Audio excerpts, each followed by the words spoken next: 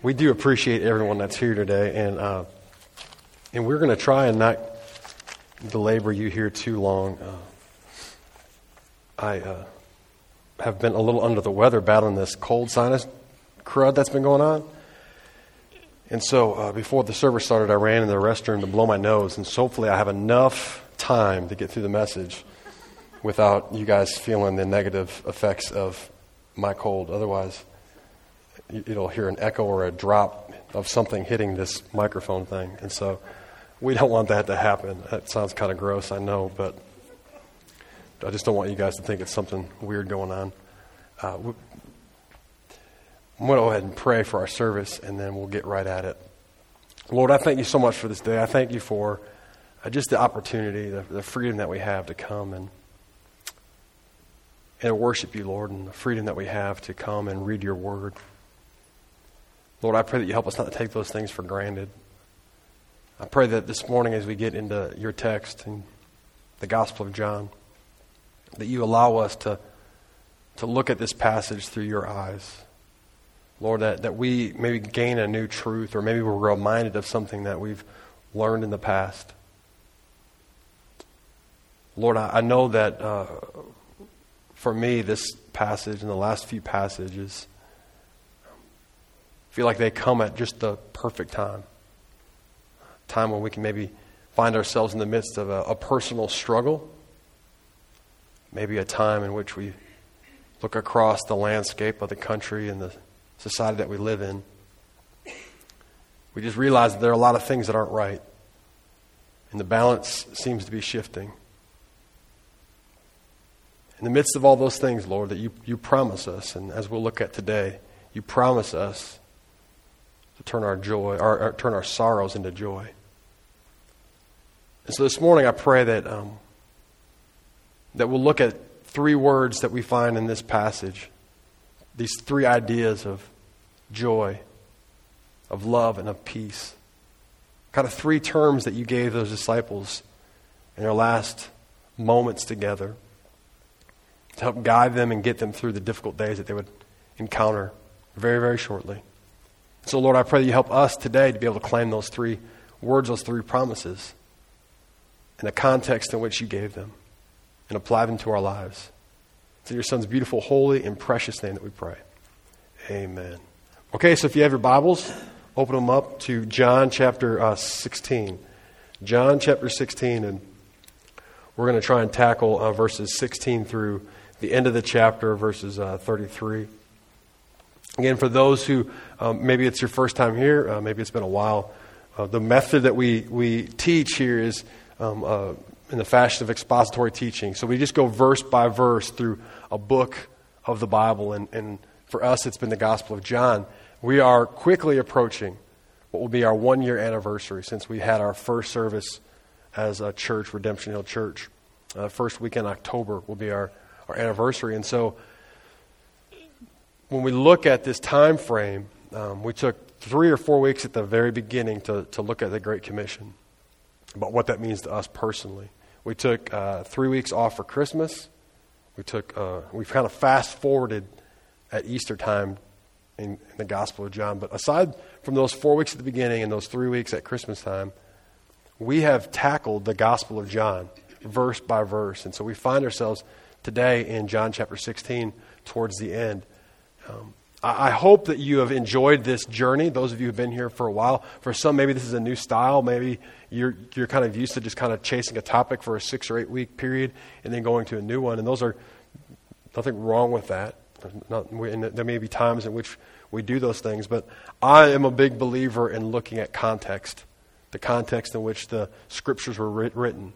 So as we look at something, we understand what's going on. And I would certainly encourage you, even in your own Bible reading, when you come to look at a verse and you're trying to figure out what that verse may mean, I would look at the 5 verses before it and the 5 verses after it to help give you some perspective on what the context of what that verse truly means. The Bible, just like almost any other book, you can take something out of context, right? You can take a verse out of the context in which it was written and meant and make it sound like it means something different. And so this style of expository teaching, going verse by verse, helps protect us and guard us from straying too much off of the path. All right? And it also allows us, I think, a perspective of what the disciples and the people were going through that we kind of lose out. And so just to kind of, we do this every week, just kind of where we were before. You know, kind of like the beginning of these TV shows that you watch, right? This is what happened last week or recently. So recapping it a little bit. John chapter 1 through John chapter 12 cover the first 3.5 years of Jesus' ministry. Basically, it covers most of his ministry, 3.5 years. And then when you're starting in John chapter 13 through the end of the Gospel of John, it covers just a matter of a few days. Okay, so the first 12 chapters, 3.5 years. The last few chapters, 13 and on, just a few days. John chapter 13, we begin what many theologians call the upper room discourse. So Jesus and the disciples are gathered together in the upper room. They have this Last Supper. They have this time where Jesus washes the feet of the disciples. Okay, John chapter 13. Again, one of my most favorite stories, I think, of the ministry and the life of Jesus here on earth is this idea of Jesus washing the feet of the disciples. A job that was regulated for the lowest servant of the home, of the house. And it was not the guests, not even the person who owned the home, but the lowest servant of the home. It was his job, his task to wash the feet of the disciples or the guests. And remember, like for us today, that sounds different. Like if you invite me to your house and then you try and take my shoes off to wash my feet, it's going to get awkward really, really quick, won't it? Because I'm not a big fan of people really touching my feet. And if you saw my feet, you wouldn't want to touch them. I mean, it's just the way it is. It's different in our society today. And truth be said, like the society we have today, like we have socks, we have covered shoes, we take regular showers, hopefully, unless you're kind of middle school age. Just saying. But right. So it's times are different. You go fast forward. You go backwards to the disciples' days. You're talking like sandals, open shoes. Most of their transportation was by walking. Dirt roads, not fun, right? And so Jesus does it, and he scrubs the feet of the disciples. One of the things that makes that story so impactful to me is this. We know that Jesus is God's Son. Jesus knows what's about to occur. Later on, as we go through this discourse, he's just a mere moments away from identifying who the person is that's going to turn him in. And he's going to talk about Peter betraying him. Like he knows those things, but you realize that as he washes the feet, like he washed all their feet. Like he washes Judas's feet, the one that's already made the plans with the leaders. Like he washes his feet. Like to me, that's incredible. Like I wouldn't even be able to look at the person, let alone get down there and start scrubbing his feet. But Jesus does. What an awesome lesson about humility, selflessness. John chapter 14, one of my most favorite verses in Scripture, John 14:6. Jesus declares to the people, I am the way, I am the truth, I am the life. No one comes to the Father but through me. And so if you are ever caught in a conversation with somebody, maybe someone who's Mormon, Jehovah's Witness, something like that, who will say that Jesus is a good guy, but he never claimed to be God. You can go straight to John 14:6 because Jesus emphatically makes the claim, I am. Tying himself to the burning bush that Moses saw. I am the way and the truth and the life. And no one comes to the Father except through me, Jesus. Jesus made the claim. So John 14:6, he tries to clear all the muddy waters. You also have this time where they have this Last Supper. Judas ends up leaving, and that's when Jesus is hunkering down. He's having these final moments. And in John 15, that we spent the last few weeks looking at, an awesome chapter. A chapter of comfort, where Jesus starts the first few verses in John chapter 15, making this illustration of him being the vine and us as believers being a branch. And more than likely, they've left the upper room. End of John chapter 14, the final verse there, he says, arise, let's go. So more than likely, Jesus and the disciples have packed up. They're leaving the upper room, and they're going to the Garden of Gethsemane. The Garden of Gethsemane is not recorded in the Gospel of John. But that's at the spot where we read about in the other Gospels where Jesus is praying, and it's such intense prayers that his sweat turns to blood. Okay, so they're marching towards the Garden of Gethsemane, and more likely on their way there, they come across this vineyard. And so as they cross this vineyard, Jesus uses it as a perfect illustration. He says, guys, listen, I'm the vine. You're the branches. And this went against a lot of their tradition, because you go back to the Old Testament, it talks about the nation of Israel being the vine. And Jesus is letting them know that, listen, originally you guys were the vine, but you guys messed up. You had your opportunity, but it withered away. But I'm the true vine, and you're the branch. And we talked about it in that. It's comforting for us as believers to realize that it's not our job to produce the fruit.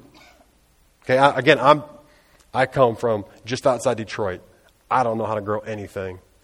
On nothing. Like, we plant stuff almost every year, and almost every year it dies. I mean, I take the Darwinian approach to agriculture. That's why we don't have very many tomatoes. Right? It just doesn't happen. So I can't speak to you as one who knows much about agriculture. But he uses a perfect illustration. There's a branch, and the branch is what feeds all the substance, or the vine feeds all the substance to the branch, which ultimately grows the apple or the grape or the tomato or whatever it is. So you take that vine off of that branch, it's not going to grow anything anymore. You disconnect it, you snip it, it's done. Okay? The whole substance to grow that grape comes from the vine. And that's what Jesus says. Listen, I'm the vine. I'm the one that's going to help you grow the fruit. Just abide in me. Stay in me. And so we talked about that. We talked about this being the vine and the branch, and us staying connected to that vine. After that, the next portion of Scripture in John 15 is this believer-to-believer relationship, where Jesus is telling those disciples, listen, you guys need to hold tight to these relationships. You need to love one another. Again, I remind you, one of my high school students when I was a youth pastor, after they graduated, they came back and they told the class, I asked them to come back and leave some final thoughts to the class. And I said, what are some things that you can leave with these kids, the ones that you're leaving? You're off to college for the next group behind. And I remember Sarah Lane saying to that group, make your church friends be your best friends. Make your church friends be your best friends. What wise counsel that is. I would encourage us as adults to follow that same advice that Sarah gave middle school and high schoolers. Make your church friends be your best friends. And we see the reason why Jesus is telling the disciples this, because after it's the vine being connected to the branch, after you need to find good, solid, believing friends who are going to help encourage you, help you through these difficult times, we see at the very end of John chapter 15 where Jesus declares persecution is coming. They're going to kill me. And if they're going to kill me, they're going to come after you. And so Jesus ends John chapter 15 with a promise of persecution. Now, nobody wants that, right? I mean, most of us are not going to sign up with, okay, give it to me. Bring it all on. That's what I want. But see, Jesus sets the stage. He starts with, I'm the vine, you're the branch, stay connected to me. Find good, godly friends, people that will encourage you, that will help you. And so if you're connected to me, if you have good, godly friends in your life, as the tribulation comes, as the persecution comes, there's a source to help get you through it. So John chapter 15, I believe, is one of the most powerful chapters in almost all of Scripture. I would encourage you guys to read that on a regular occurrence. John chapter 16, the first 12 verses that we talked about last week, talks about the Holy Spirit coming. The helper, the comforter. So we're going to pick up in John chapter 16, starting in verse 16. And Jesus is speaking. He says, a little while and you will see me no longer. And again, a little while and you will see me. So some of his disciples said to one another, What is this that he says to us? A little while and you will not see me. And again, a little while and you will see me. And because I am going to the Father. So they were saying, what does he mean by a little while? We do not know what he is talking about. It's interesting there. You look at that passage here. So Jesus is talking with his disciples. They're all together. And he says, hey guys, listen, I'm about to go. I'm about to leave. In a little while, you're not going to see me, but then a little while later, you'll see me again. And I love when you look at this idea. So like they're all together. Jesus makes a statement, right? And then it's almost like the guys get together and like Jesus is here. They're all walking and he's talking with them. And he says this thing and all of a sudden like the rest of the guys like huddle up over here and like, okay, what is he talking about? I don't get this. What do you mean Jesus is still there, right? They're trying to figure all this stuff out together and Jesus is there. They're talking about Jesus rather than talking to Jesus. I don't know if you're like me, but that happens somewhat frequently. Things come in our life. We need help. We have maybe big decisions to make. We, as Christians, kind of cloak things in what we call God's will. And so then we go to our friend and say, listen, this is what's going on. This is a decision I need to make. I'm trying to figure out what God's will for my life is. And so we depend upon our friend to help us discover what God's will for our life is. Now listen, we need good godly friends. We talked about it in John chapter 15. We can use good godly counsel. That's scriptural. We have to realize that our friends are not the Holy Spirit. Our friends are not God, Jesus. That as we seek them, we ought to be first seeking the Father. We ought to be going to Jesus first, trying to figure out what his will is. Yeah, maybe we need some sounding boards in life. That's fine. But don't rely on your friends to make God's will available in your life. Go to him. Don't talk about Jesus. Go to Jesus. Talk with him. Pray with him. And I just find it amazing, though. Jesus gives them, he's just kind of talking, and then all of a sudden, I can just kind of see them huddling behind him saying, what in the world are you talking about? More of this. More of this. And again, remember, the context of all this stuff, Jesus knows what's about to happen. He knows like the clock is ticking. Okay, all this stuff is going on. Judas, at this time, more than likely, they got the gang together. They're probably in the midst of lighting the torches and marching to the Garden of Gethsemane. All of it is going down. It's a matter of minutes now. A few short hours at best. And so Jesus is saying this stuff, and they're utterly confused.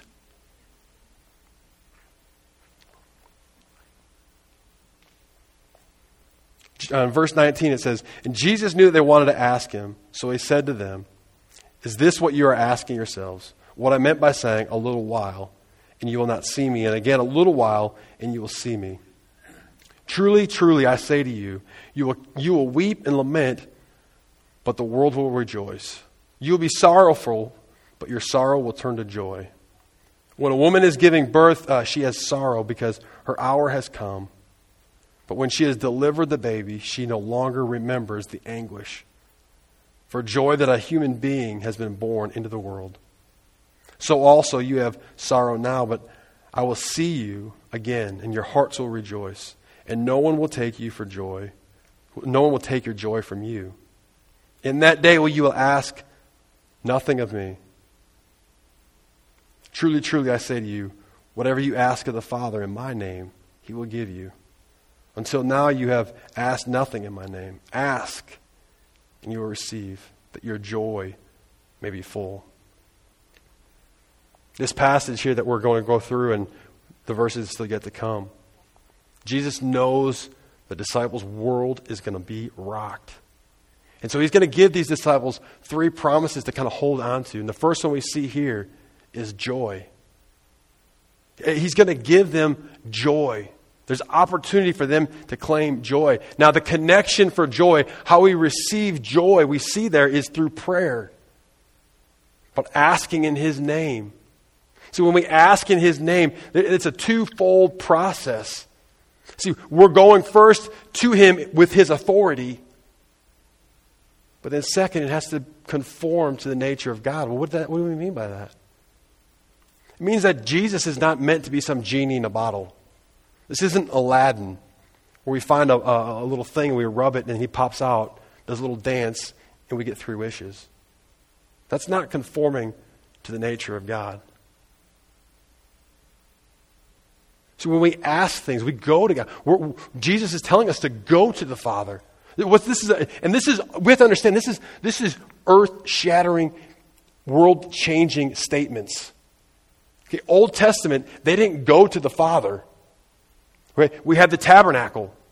Right? And then once every so often, the high priest, one dude, one fella, could go into the Holy of Holies and meet God. That was it. They had sacrifices and all that stuff. But the believers, those who believed, they had to put it all through the priests. They didn't have that connection. We talk about the Holy Spirit. In Acts, it will be received for everybody. But in the Old Testament, the Holy Spirit just kind of came and left. It would show up to the prophets for a little while, maybe the kings, a few people, but it was there for a little while and leave. It wasn't permanent. Or he wasn't permanent. And now Jesus said, and then when Jesus' day, Jesus became that plug where people would go to Jesus personally. And they would want healing. They would want some direct revelation.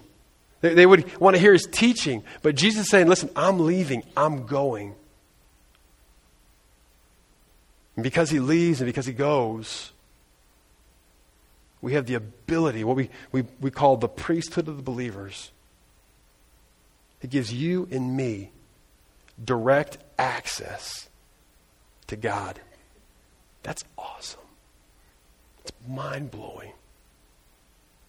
We have to understand that this is all being thrown at the disciples, and they can't even comprehend all this stuff. In fact, we see in this passage that Jesus is conflicted because he doesn't want to keep revealing this stuff to the disciples because they can't understand it.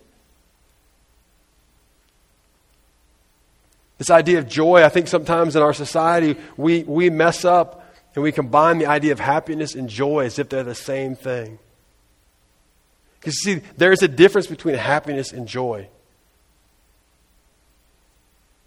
We can illustrate it, and it's maybe not the best illustration, unfortunately. When we talk about love, there's the emotional side of love, right? There's the goo, like gooey eye type love, like the writing the notes of someone in class, writing check yes or no. Right? I mean, you guys remember that, right? And I guess you probably don't write notes anymore. You probably just Instagram it to somebody, right? So that the whole world can see if you get rejected or not. If you do that, guys, please just make sure it's a solid yes before you do it. Okay? Right? You put little heart-shaped things on Instagram and all that, all that kind of stuff, right? Like that's the emotional, like that's the sixth grade love that you think is going to last forever. Like you finally found the man of your dreams. Right? And then Friday hits. Right? And before the weekend, you got to clean this thing up because the weekend's here and I got a new man that I got to find. Right? So we confuse. So like love today, like we think this, like we go to the movies and watch these movies that our wives drag us to. Right? There's romantic comedies about how great love is. But it's all based around this emotional connection. And then the reality is we get into real world, real life. We get married. And then we realize that the emotion's not strong enough. We realize that that emotion will soon pass. And then it comes down to a choice. A decision. That's the way love is, right? Joy and happiness are similar, right? Joy's a decision. It's not this ooey gooey happy feeling that we always have. This is what becomes scary, though, because the world tells us something differently. The world's always trying to sell us something that will build happiness in our lives. And so we become this very consumer-driven society, right? We buy, hoping to fill this thing that whatever we buy is going to produce happiness in our life. Or whatever it is, maybe it's if you're like me, you eat, thinking that's going to be what brings you happiness. Or we can fill in the blank, whatever it is. It could be buying things. It could be any type of material things. It can be food. It can be exercise. It can be relationships, whatever it is. But we do these things. We try and fill the gap with happiness. And that's what the world tells us. And then a lot of times we come to church and then church says, no, happiness isn't in these things. Happiness can't be found in yourself. It's only through God. But then you know what? Sometimes even the church tries to mimic what the world says. All right, we got this little video clip here. It's not very long. It's about 30, 40 seconds. And we're going to play it because I think it illustrates this well, because this is a church setting. So, Zach, go ahead if you can hit it for us. Can you guys turn it up? We're doing it for God. I mean, that's one way to look at it. We're doing it for ourselves. Because God takes pleasure when we're happy. That's the thing that gives him the greatest joy this morning. So I want you to know this morning, just do good for your own self. Do good because God wants you to be happy. When you come to church, when you worship him, you're not doing it for God, really. You're doing it for yourself. Because that's what makes God happy. Amen. Let's open our heart to him today. Father. You guys see that? And this isn't like a little country church. I mean, this is the largest church in America. I mean, some 30,000 people attending a church service in which the pastor's wife, and I believe in their context, she's one of the pastors, gets up there and says, listen, guys, happiness is found in yourself. You don't come to church for God. You come to church for yourself. You know, whenever we try and pursue happiness to gain what we want, what we desire, we'll never be satisfied. Right? It doesn't matter whatever it is you're trying to pursue. Okay, if you're happy, if you think your happiness will be found in a new home, mark my words, once you get in that new home, sometime in the future there's going to be things that will go wrong and it's no longer happiness. Right? When a new roof has to be put on the home, you're not happy. Right? Well, you think the brand new car is going to provide you all this happiness. It might be a great car. There's nothing wrong with cars. But 10 years down the road, it's going to be in a junkyard somewhere. Right? We buy all these clothes to stay in fashion, and then all of a sudden, the fashion changes, and they sit in the back of our closet. Our relationships. We think we'll find happiness in that one person. Guys, look at the statistics. How many marriages are surviving nowadays? And the percentages between those who believe in God and those who don't believe in God aren't that much different when it comes to marriages.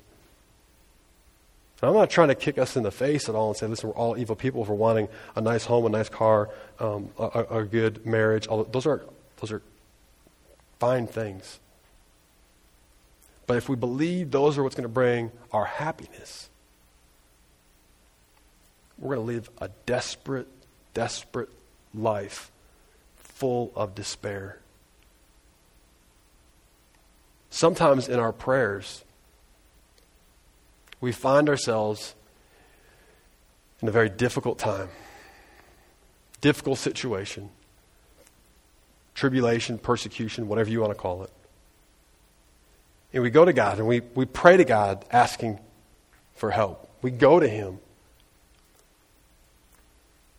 Again, if you're like me, most of the time, I'm asking God to change the circumstance. Saying, God, take this situation away.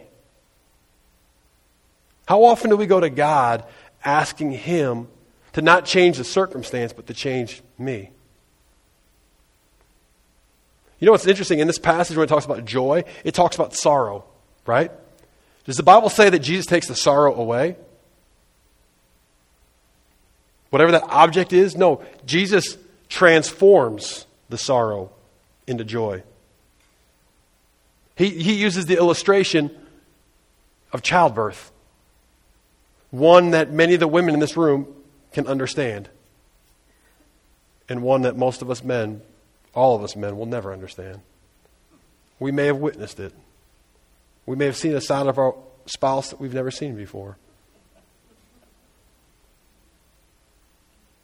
Right? It's a perfect illustration, right? Because from what I've observed and what I hear, childbirth is painful. Right? Ladies? It's not pretty. It's not something we look forward to like, yes, here it comes. Right? It's painful. And you go through all the pain, all the agony, all the perspiration, all the shouting and everything else that happens. And then there's this beautiful baby. And you hold it. And magically, somehow, all that pain is removed. Right? I mean, because guys, if we think about it, listen, we all know if it was up to men to have babies, the world would be extinct with Adam. He would have had one and been done. Would have been it. And we told his son stories that you wouldn't want to do it. I mean, it just wouldn't have happened. Right? But you have this baby and you hold it, and then for some odd way, that pain is somewhat forgotten. And then you do it again and again. And if you're the Clements, you just keep doing it and doing it and doing it. Right? Because that illustration, that pain, that agony, you had to go through it, right? I mean, the pain wasn't taken away. And again, Jesus is connecting the New Testament to the Old Testament. The fall of the sin, the fall of man. And he says, listen, there's sorrow. He didn't take the sorrow away. He didn't take the pain away in the childbirth. It was still there. But once the baby's there, that's what you know, that's what you hold, that's what you remember. And so when it comes to our own lives, when it comes to the persecution, the trials, the tribulations, more than likely, God's not going to just push that away and replace it with some big celebration. He's going to use that, whatever that situation, even as painful as it may be, to bring joy in your life. You go back in the Old Testament, go back in Genesis, in Genesis 45, 46, 47, in that area, when Joseph, we all remember Joseph, remember the boy with the coat of many colors, right? His brothers get jealous. They throw him in a pit and they sell him off into slavery. Okay, that's pretty rough, isn't it? You go from being like the favorite son into a ditch, into being sold off into slavery, and end up in Egypt. Like, that's not fun.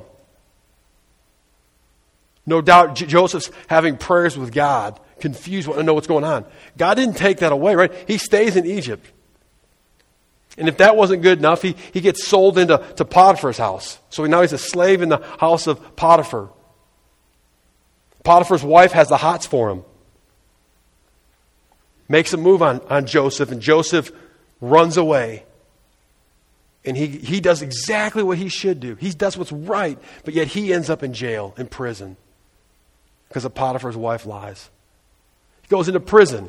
Not fun, not good, right? Didn't do anything wrong, did he? But he's there in prison. Not for a few hours, not for a few days, not for a few weeks, but for years. And through God's handiwork, a series of majestic events, of Joseph reading in dreams, all that kind of stuff, Joseph ultimately becomes what we consider the prime minister of Egypt. Out of those trials, out of that tribulation, God prepares Joseph, uses Joseph, gets out of that bad situation, doesn't avoid any pain.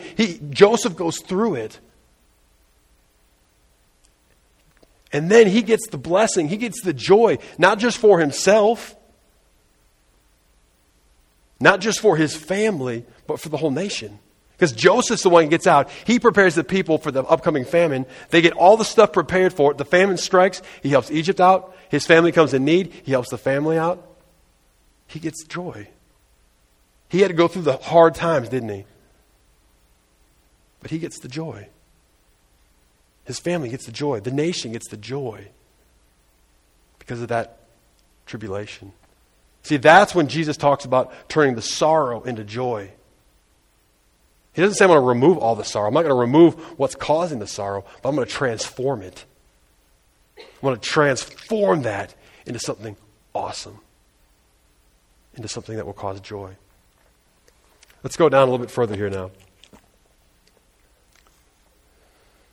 So verse 25 says, and I've said these things to you in figures of speech. And this is what I was talking about before. Jesus had been kind of talking. He'd been using word pictures and illustrations. He says, the hour is coming when I will no longer speak to you in figures of speech, but will tell you plainly about the Father.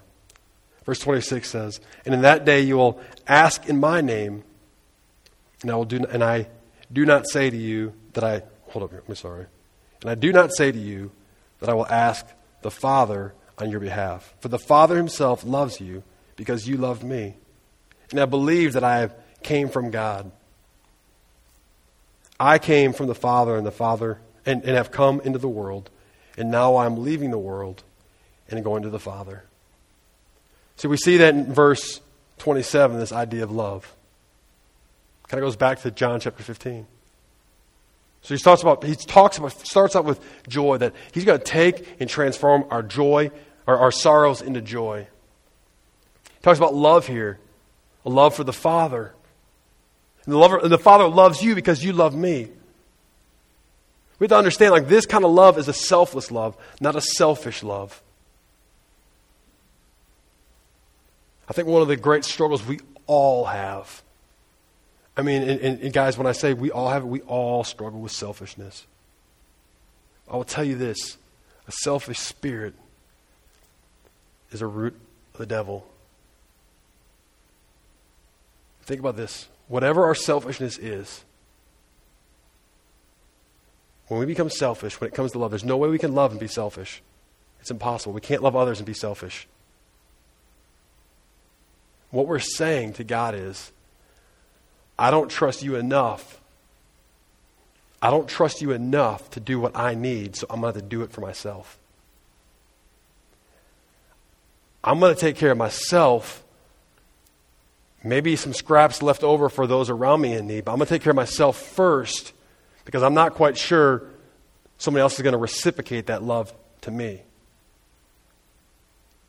You know, we may not say it, unspokenly we're saying, and that may go for you too, God. Now listen, I know we need to be good stewards of what God gives us. I don't think we need to live a reckless life. Going back to Jesus washing the feet of the disciples, that sense of humility and love, even to those who hated him, is the same kind of love that Jesus is talking about here. We need to get rid of this selfishness. We need to beg, plead with God that he removes all fingerprints of selfishness in our lives. Because all it is it's Satan getting involved. Satan sending signals in you saying, listen, I'm not so sure. You better take care of yourself. Just in case, you better take care of yourself in case nobody else does. You better take care of yourself because God may not. That person you're trying to help may not. He may not even appreciate what you're doing for him.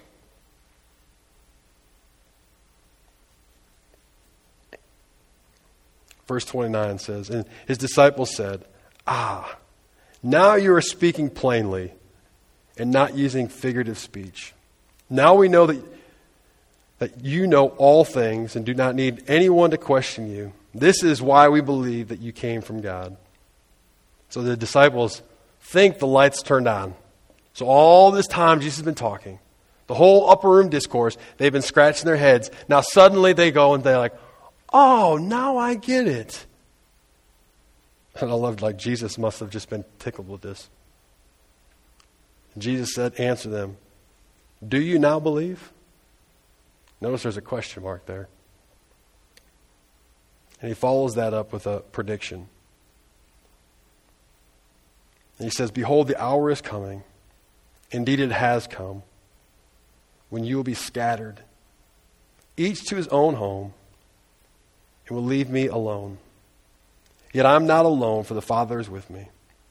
I have said these things to you, that in me you may have peace. In the world you will have tribulation, but take heart. I have overcome the world. If I were you, I'd underline that last verse in John chapter 16. Jesus says, I've said these. This is Jesus speaking. I've said these things to you, that in me you may have peace. The thing that we're all searching for. That void we're all trying to fill. Right there. We may have peace. in him. In the world you will have tribulation, persecution, troubles. We're going to have those things, but I love that promise at the end. Jesus always comes up. He'll have a prediction, but he always comes with a promise. He says, but take heart. I have overcome the world. Jesus says right there, like, we have the ability, we have the opportunity to find peace. For most of us, that peace is unsteady. For many of us, we lack joy. And our love can be somewhat uncertain. The way we battle through those things is through faith. That's it. The only way we can have true joy, the only way we can have true love, the only way we can have true peace is through faith. An absolute faith in Jesus Christ, that he's sovereign enough that no matter what comes into our life, good or bad, easy or hard, no matter what it is, we understand and we believe that he's sovereign, that he is over and controlling it, that he is more powerful than any struggle that we will go through. That is it. Because you wipe away faith. You take faith out of the equation. Your joy will be like the happiness that Miss Osteen tried to explain to us. It'll be a void that you'll spend your whole life trying to fill. Your love will always be broken. Because the objects you're trying to love will always fail you. And because of the lack of joy, because of the uncertainty of love, you'll have an unsteady peace. But if we place all of this into the hands of Jesus, understanding this, guys, I told you 2-3 weeks ago, nobody wants to get up here in front of people and say, listen, tough times are ahead of us. Bad things are going to happen in your life. Like, that's not, we all want to leave with warm, fuzzy feelings. We all want to come to church and be uplifted. And who wants to come to church and say, you're going to get kicked in the mouth? It's going to happen. And they're going to laugh at you when it happens. Nobody wants that. But Jesus promises that. And I'm going to be pretty blunt with us this morning. Like, if we're not getting kicked in the teeth a little bit, there's a reason why. The reality is, it's probably because we're not close enough to God and we're getting too close to the world around us. Because Jesus promised us the world is going to hate you. Now, I'm not trying to get all cultish like we're going to go do something crazy. But what I'm saying is, the world loves darkness and not light. It's the facts. We see it all throughout the Gospel of John. He says it time after time after time. Tribulation is coming. Hard times are in our lives. And guys, I'm not talking about like the end days. I'm talking about tomorrow, Monday morning at work. I mean, I'm talking about you going and finally getting enough courage to share your faith with the person who works next to you, and they start to give you a hard time about it. I mean, I'm talking to you that maybe in your business looks like it's about to crumble and fail. And you're doing everything right. Don't forget about Joseph. He did everything right. It still failed.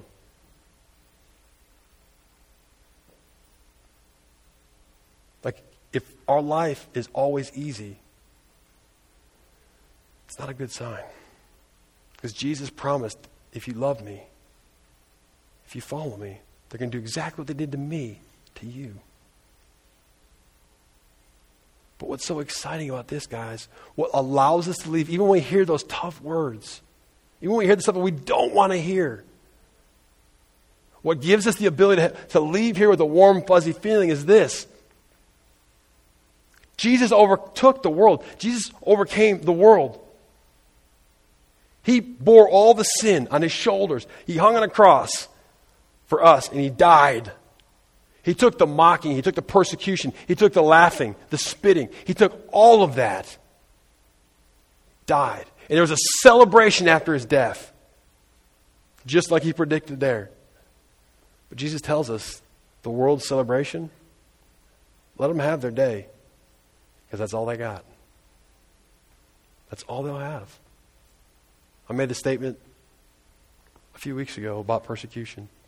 We have to understand as believers is this.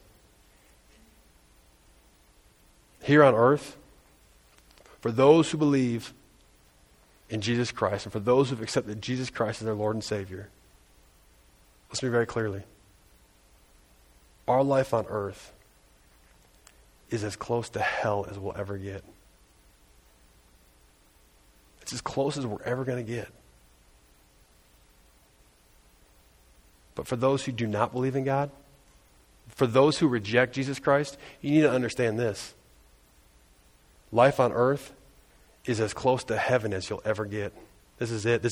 Your best days are the ones that you'll have here. That's it.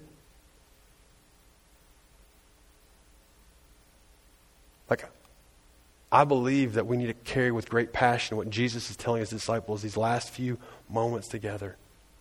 This is it, guys. It's time. We got to go. You got to do. Remember, tough times are coming, but I overcame it all for you. I'm going to give you the strength. I'm going to give you the joy. I'm going to give you the love. It's going to be hard. It's going to be tough. I want to encourage us as believers, and this is not to try and pipe you guys up to increase our offerings, but I want you guys to contemplate something this morning, and maybe for the next few days. What are we passionately pursuing?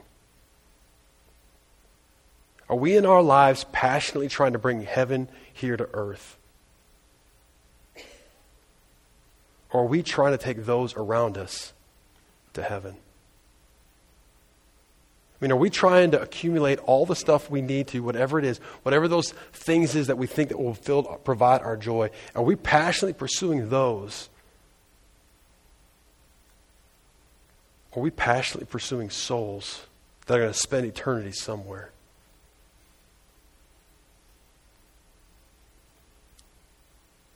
Remember those disciples that were following Jesus? We look at them, they're confused. And sometimes in our minds we're like, how in the world can you be confused? You were with this man for 3.5 years. How do you not understand what he's saying? He was there with you. You ate breakfast, lunch, and dinner with him. You slept in the sleeping bag next to him. How could you not understand this stuff? We have to understand, though, every story that we read, to us, we read the story of Jesus washing the feet 10 times. When it occurred that time, that was the first time it occurred. It's all live to the disciples. We have the privilege of knowing the end of the story. They didn't. I appreciate that because it makes it that much more real to us. But realize those disciples give up everything to follow Jesus Christ. Everything. Everything. Everything. Relationships, friendships, family, businesses, everything. And I promise you this, absolutely this. You stand right now, one day when you stand in heaven next to them and you ask them face to face, do you regret it? I almost with great certainty will say they will tell you that they regret they didn't give up enough. What are we passionately going to pursue in the time that God gives us here on earth? What is it? I hope and I pray, and this is something I've been struggling with, folks. It's not just me preaching to you. This is Chad and Jesus time. I hope that I'm passionately pursuing Him above everything at all costs. I hope when I stand before Jesus, I hope when I get there, I've got regrets in life already. So I can't say that there'll be no regrets. But I hope and pray when that time comes, when I stand before Jesus Christ, he'll look at me and smile. He might say, it took you a little bit, but you finally got it. Because all the stuff we can wrestle with down here on earth, listen, we might live to be 100 years old. But you guys realize 100 years is not 1 millisecond in heaven, in eternity. It's not one blink of an eye. So let's pursue that rather than this. Let's pray.